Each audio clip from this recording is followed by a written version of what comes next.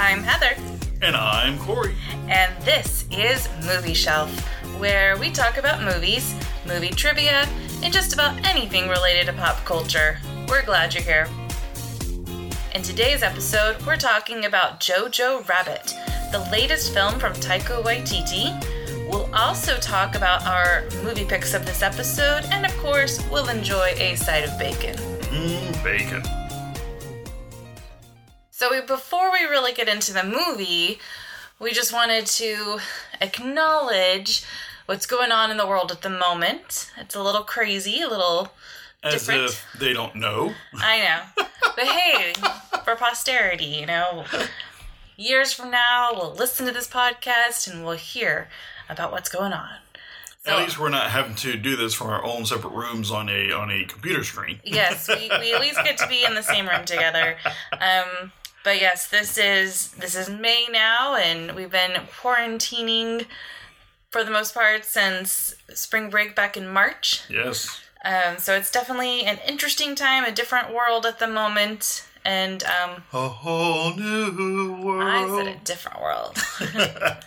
Well, I didn't know the theme song to that TV show. And I think once that hit back in March, I think our lives just kind of paused and we're kind of getting back to a rhythm and a normalcy again. But of course, we haven't seen really any new movies. Yeah, it definitely put movie going to somewhat of a halt. Although, cheers to Disney Plus for for releasing Onward early so we could see it because we missed it before the quarantine happened. But we had wanted to talk about Jojo Rabbit for a while now, and we definitely promised it in our last episode during our awards show. And it definitely deserves its own review. Yes, because being our movie of the year. So, Jojo Rabbit tells the story of a young boy growing up in World War II Nazi Germany. He is part of the Hitler Youth Program, training to be a Nazi. So, right off the bat, this sounds like a film you should not like. Or at least a scenario you should not at all like. But he's being taught survival skills, along with ridiculous lies about Jews. He is being taught to hate, essentially. And, his imaginary friend and mentor is Hitler. Which most imaginary friends that most young kids would have growing up would be a totally pretend person or creature. But so it is a little unusual to have an imaginary friend as someone who really is real. Of course, I knew kids who would have imaginary friends of, Spider-Man and stuff like that. So I guess it's not all that different. It's not a totally made up of their own mind type of imaginary friend.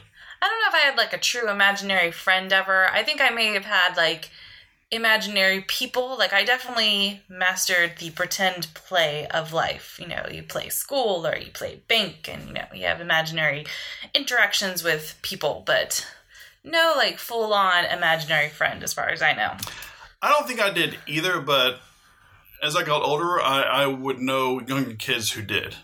And to me, that'd be okay. And usually in movies, when we see imaginary friends, I think it's usually some sort of horror film, and it's an imaginary friend who's really a ghost. I don't know. Harvey the Rabbit? That's not a horror film. Well, I said kids having imaginary friends. Okay, that's not a kid, I guess. So the film stars Scarlett Johansson. She plays Rosie, Jojo's mom. Roman Griffin Davis, he is Jojo. Taika Waititi, not only the director, but he also plays the imaginary Hitler. Thomasin McKenzie, and she's actually the girl in the wall. She's the Jewish girl in the film. Okay. And then Sam Rockwell, he is a captain in charge of the youth program. And so those were the main people that stuck out to me when we watched the film. So you'll recognize a few other people, but those were the main ones that stuck out for me. So Jojo, early on in the film, he has an accident during his youth training. And it results in him spending more time at home, more time at home. Recovering. Yeah. So, and while he's at home, he discovers a Jewish girl hiding in his home. and he ends up developing a relationship with the girl as he conducts research trying to learn about Jewish people. The secret of the Jews. Yes. All right. What did you like about the film, Corey? In my mind, this film has pulled off one of the things that I would have thought would have been impossible to do in a movie. Such as, when the first Avengers movie came out, it's like, well, it'll be impossible for it to be a success, combining so many superheroes together in one movie. Boy, was I wrong. So, here you have a movie that's dealing with very sensitive subject matter, very serious subject matter, and you're throwing comedy into it. Mm-hmm.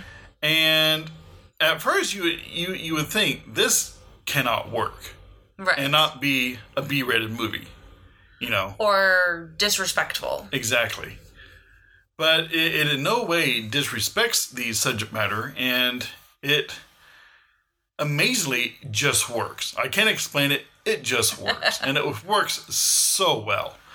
We definitely liked the movie, and obviously there might be perspectives that we don't fully grasp, but at least from our perspective, we felt that it brought humor, but it didn't bash. It was in no way, I mean, if anything, it was just showing the ridiculousness of the ideologies that were being taught at that time. Yes. Just how off the wall it was. So the film, I really like the fact that it's from the child's perspective. It's from JoJo's perspective. And I'm kind of curious, how many of these jokes were perhaps not jokes back when these things were really happening? Like, with all the propaganda. Well, you have the woman saying, I myself have had 18 children for the cause. I was like, it sounds ridiculous, but it makes you wonder. It's like, well, I wonder if there were some women actually doing this for the Fuhrer back then or not. Well, I don't know about 18, just because of the time of how much this would have been. But yes, I don't know how many were totally devoted in that realm or not. I'm not even sure she said 18, but it was a ridiculously high number. It was. So one thing I like the fact that it was from JoJo's perspective. So there was this innocence of humor. And I think perhaps that might be a little bit of why it worked, because it's seeing it in his eyes. So, it's kind of like when we... So he's naturally blind to some things that young kids would normally be blind to. Right. But, it's also that idea of like the big fish story. What he is seeing might be exaggerated as well. Yes. And, exactly. Like, for example, whenever, when we watch the movie Secondhand Lions and you have the uncles retelling the story, you see it visualized in the boy's mind as a super fanciful thing. Or in the movie Big Fish, when, the father is telling his tale, it's of course exaggerated. And not only that, if he's telling it to his kiddo growing up, I'm sure that even that is getting exaggerated.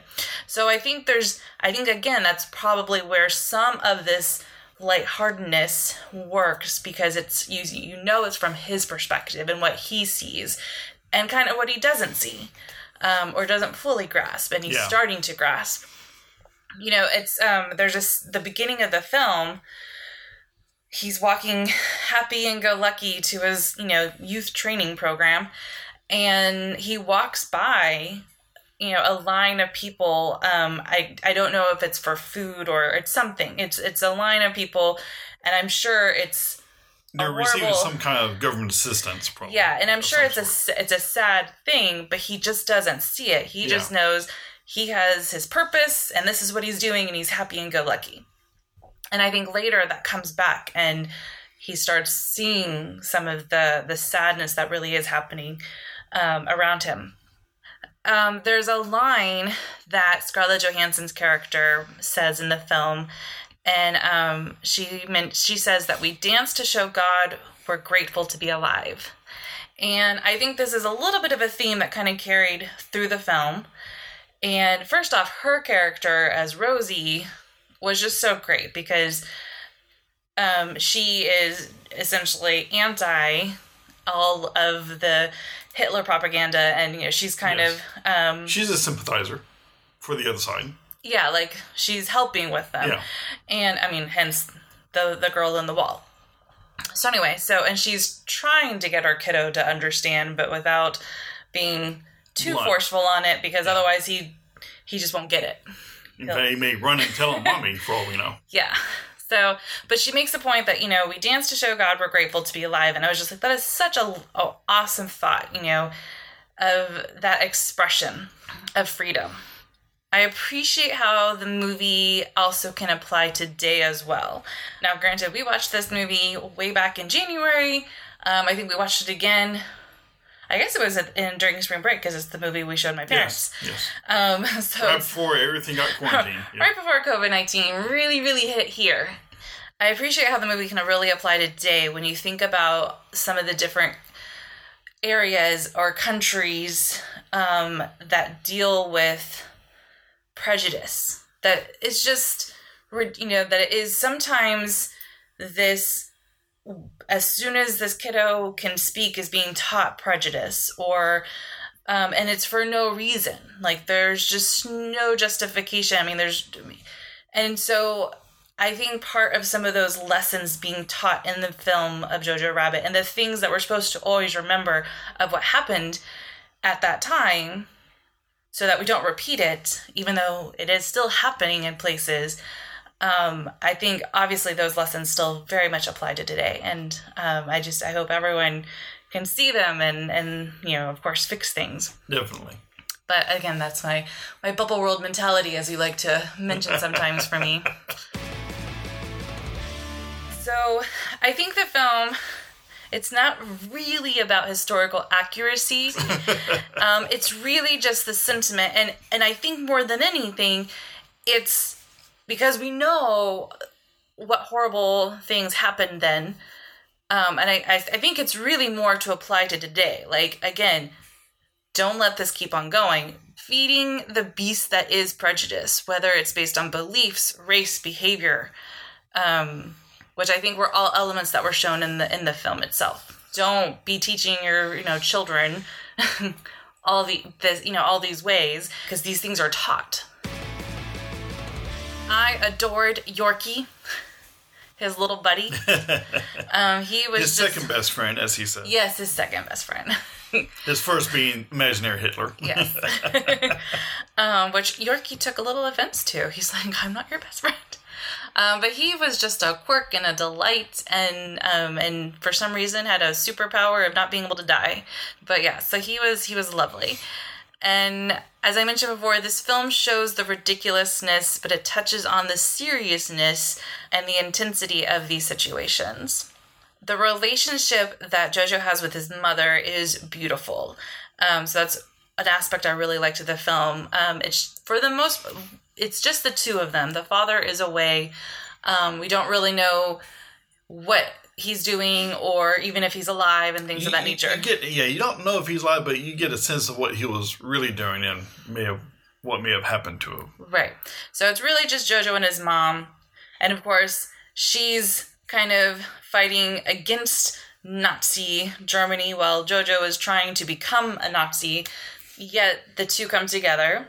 I think, as she puts it, this is, the table is Switzerland. This is neutral. And I think there's, moments where she has to remind him that she's his mom and, is still in charge. But again, they just have this beautiful relationship. And I think the values she tries to teach him, and some of the pains of the world that she tries to teach him, is also evident that you see in the film. So I think, and I made a note that the final scene of them together, I thought, again, is just, it's beautiful, even though it's a very sad scene. It's, it's his discovery of something, and... Oh, gosh, yes. And you only see a symbol of the mom, in a sense, but it was just, I thought it was done really well. And I think it, at that point, may have also been a true light switch for Jojo, even though it was an unfortunate light switch. There was a poet that is referenced in the film. I can't remember. I think the girl said she liked him, or maybe she was saying her fiance liked him. I believe it is this person, Rainer Rilke. The movie closes and there's a final quote at the end of the film, and the quote is, "Let everything happen to you, beauty and terror. Just keep going. No feeling is final.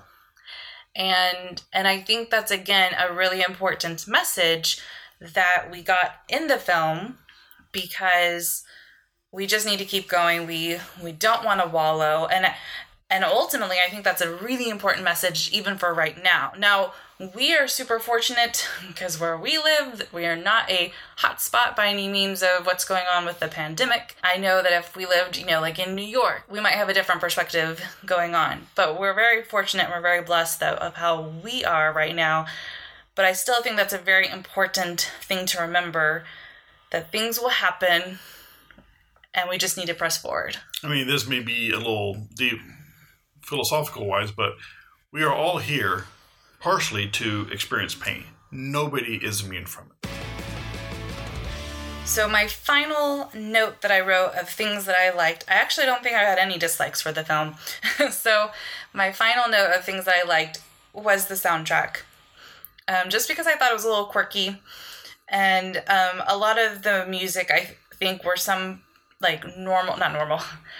just regular popular music, but in German. Yeah. So I thought that was kind of interesting. Especially the very final song is David Bowie's Heroes, yes, but in German, which I hadn't heard before. I'd heard the Beatles, I Want to Hold Your Hand. I've definitely heard that because I took German in school, and that was one of the first things we learned. I hadn't heard the Heroes, and I really liked it because it was a great song to end with. And again, it came full circle with some of the elements that we were hearing from Rosie at the beginning, or toward the beginning of the film. So I really liked the soundtrack. It was a great compliment to the film.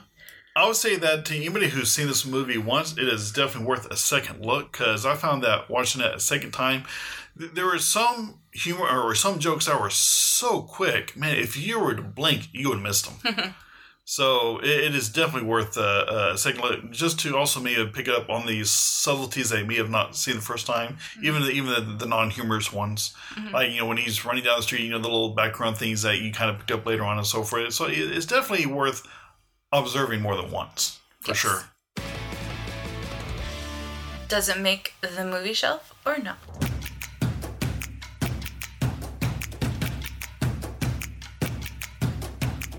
Well, to our listeners of our last podcast, obviously. I wrote, yes, in fact, it already has. I've already purchased it. And we already showed it to my parents. So it is on the movie shelf. It's already been rewatched. I'm sure it will be rewatched again. I'm sure once it hits mainstream TV, it will continue to be watched more regularly. But yes, definitely, this is a movie shelf-worthy item or movie. I think it has great lessons to be learned, to be remembered, and to be applied. And to enjoy. Yes. Yeah. If nothing else, it's also an enjoyable film. Yes. Beyond the philosophy and things to learn, it is a entertaining film.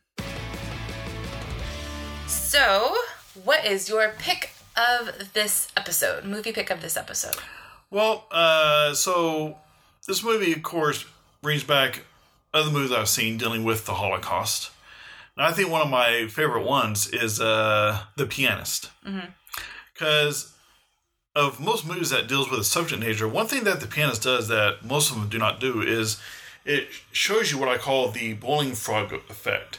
So you have this Jewish family, and the area is starting to be taken over, but it's so subtle. It's like, we just want you to do this. That's all. And maybe a few days later, okay, now we just want you to do this. It's like, well, we just want you to keep no more than this amount of money in your bank accounts. Which sounds odd, but they're like, oh, okay. And we just want y'all to walk on this side of the street. And we just want you to just identify yourselves with the star. And then later on, okay, we want you to move on this side of the city or to live on this side of the street. And it's just like one step on top of another, and before you know it, you're trapped. And it's too late to get away. And then things just get worse so fast after that.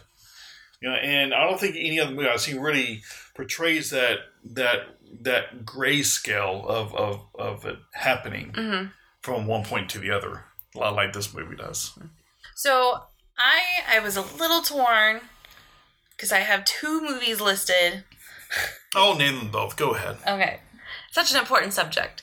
The first movie that I have listed is The Diary of Anne Frank. Obviously, it's a book, but the movie really does stand out to me. I think this may have been kind of... They're all hiding in a really big wall. Well, they're like in the attic. I know. I think this movie really stands out to me because I think it was probably like my first kind of introduction into visuals of what was going on, because I think we watched it in like 5th grade.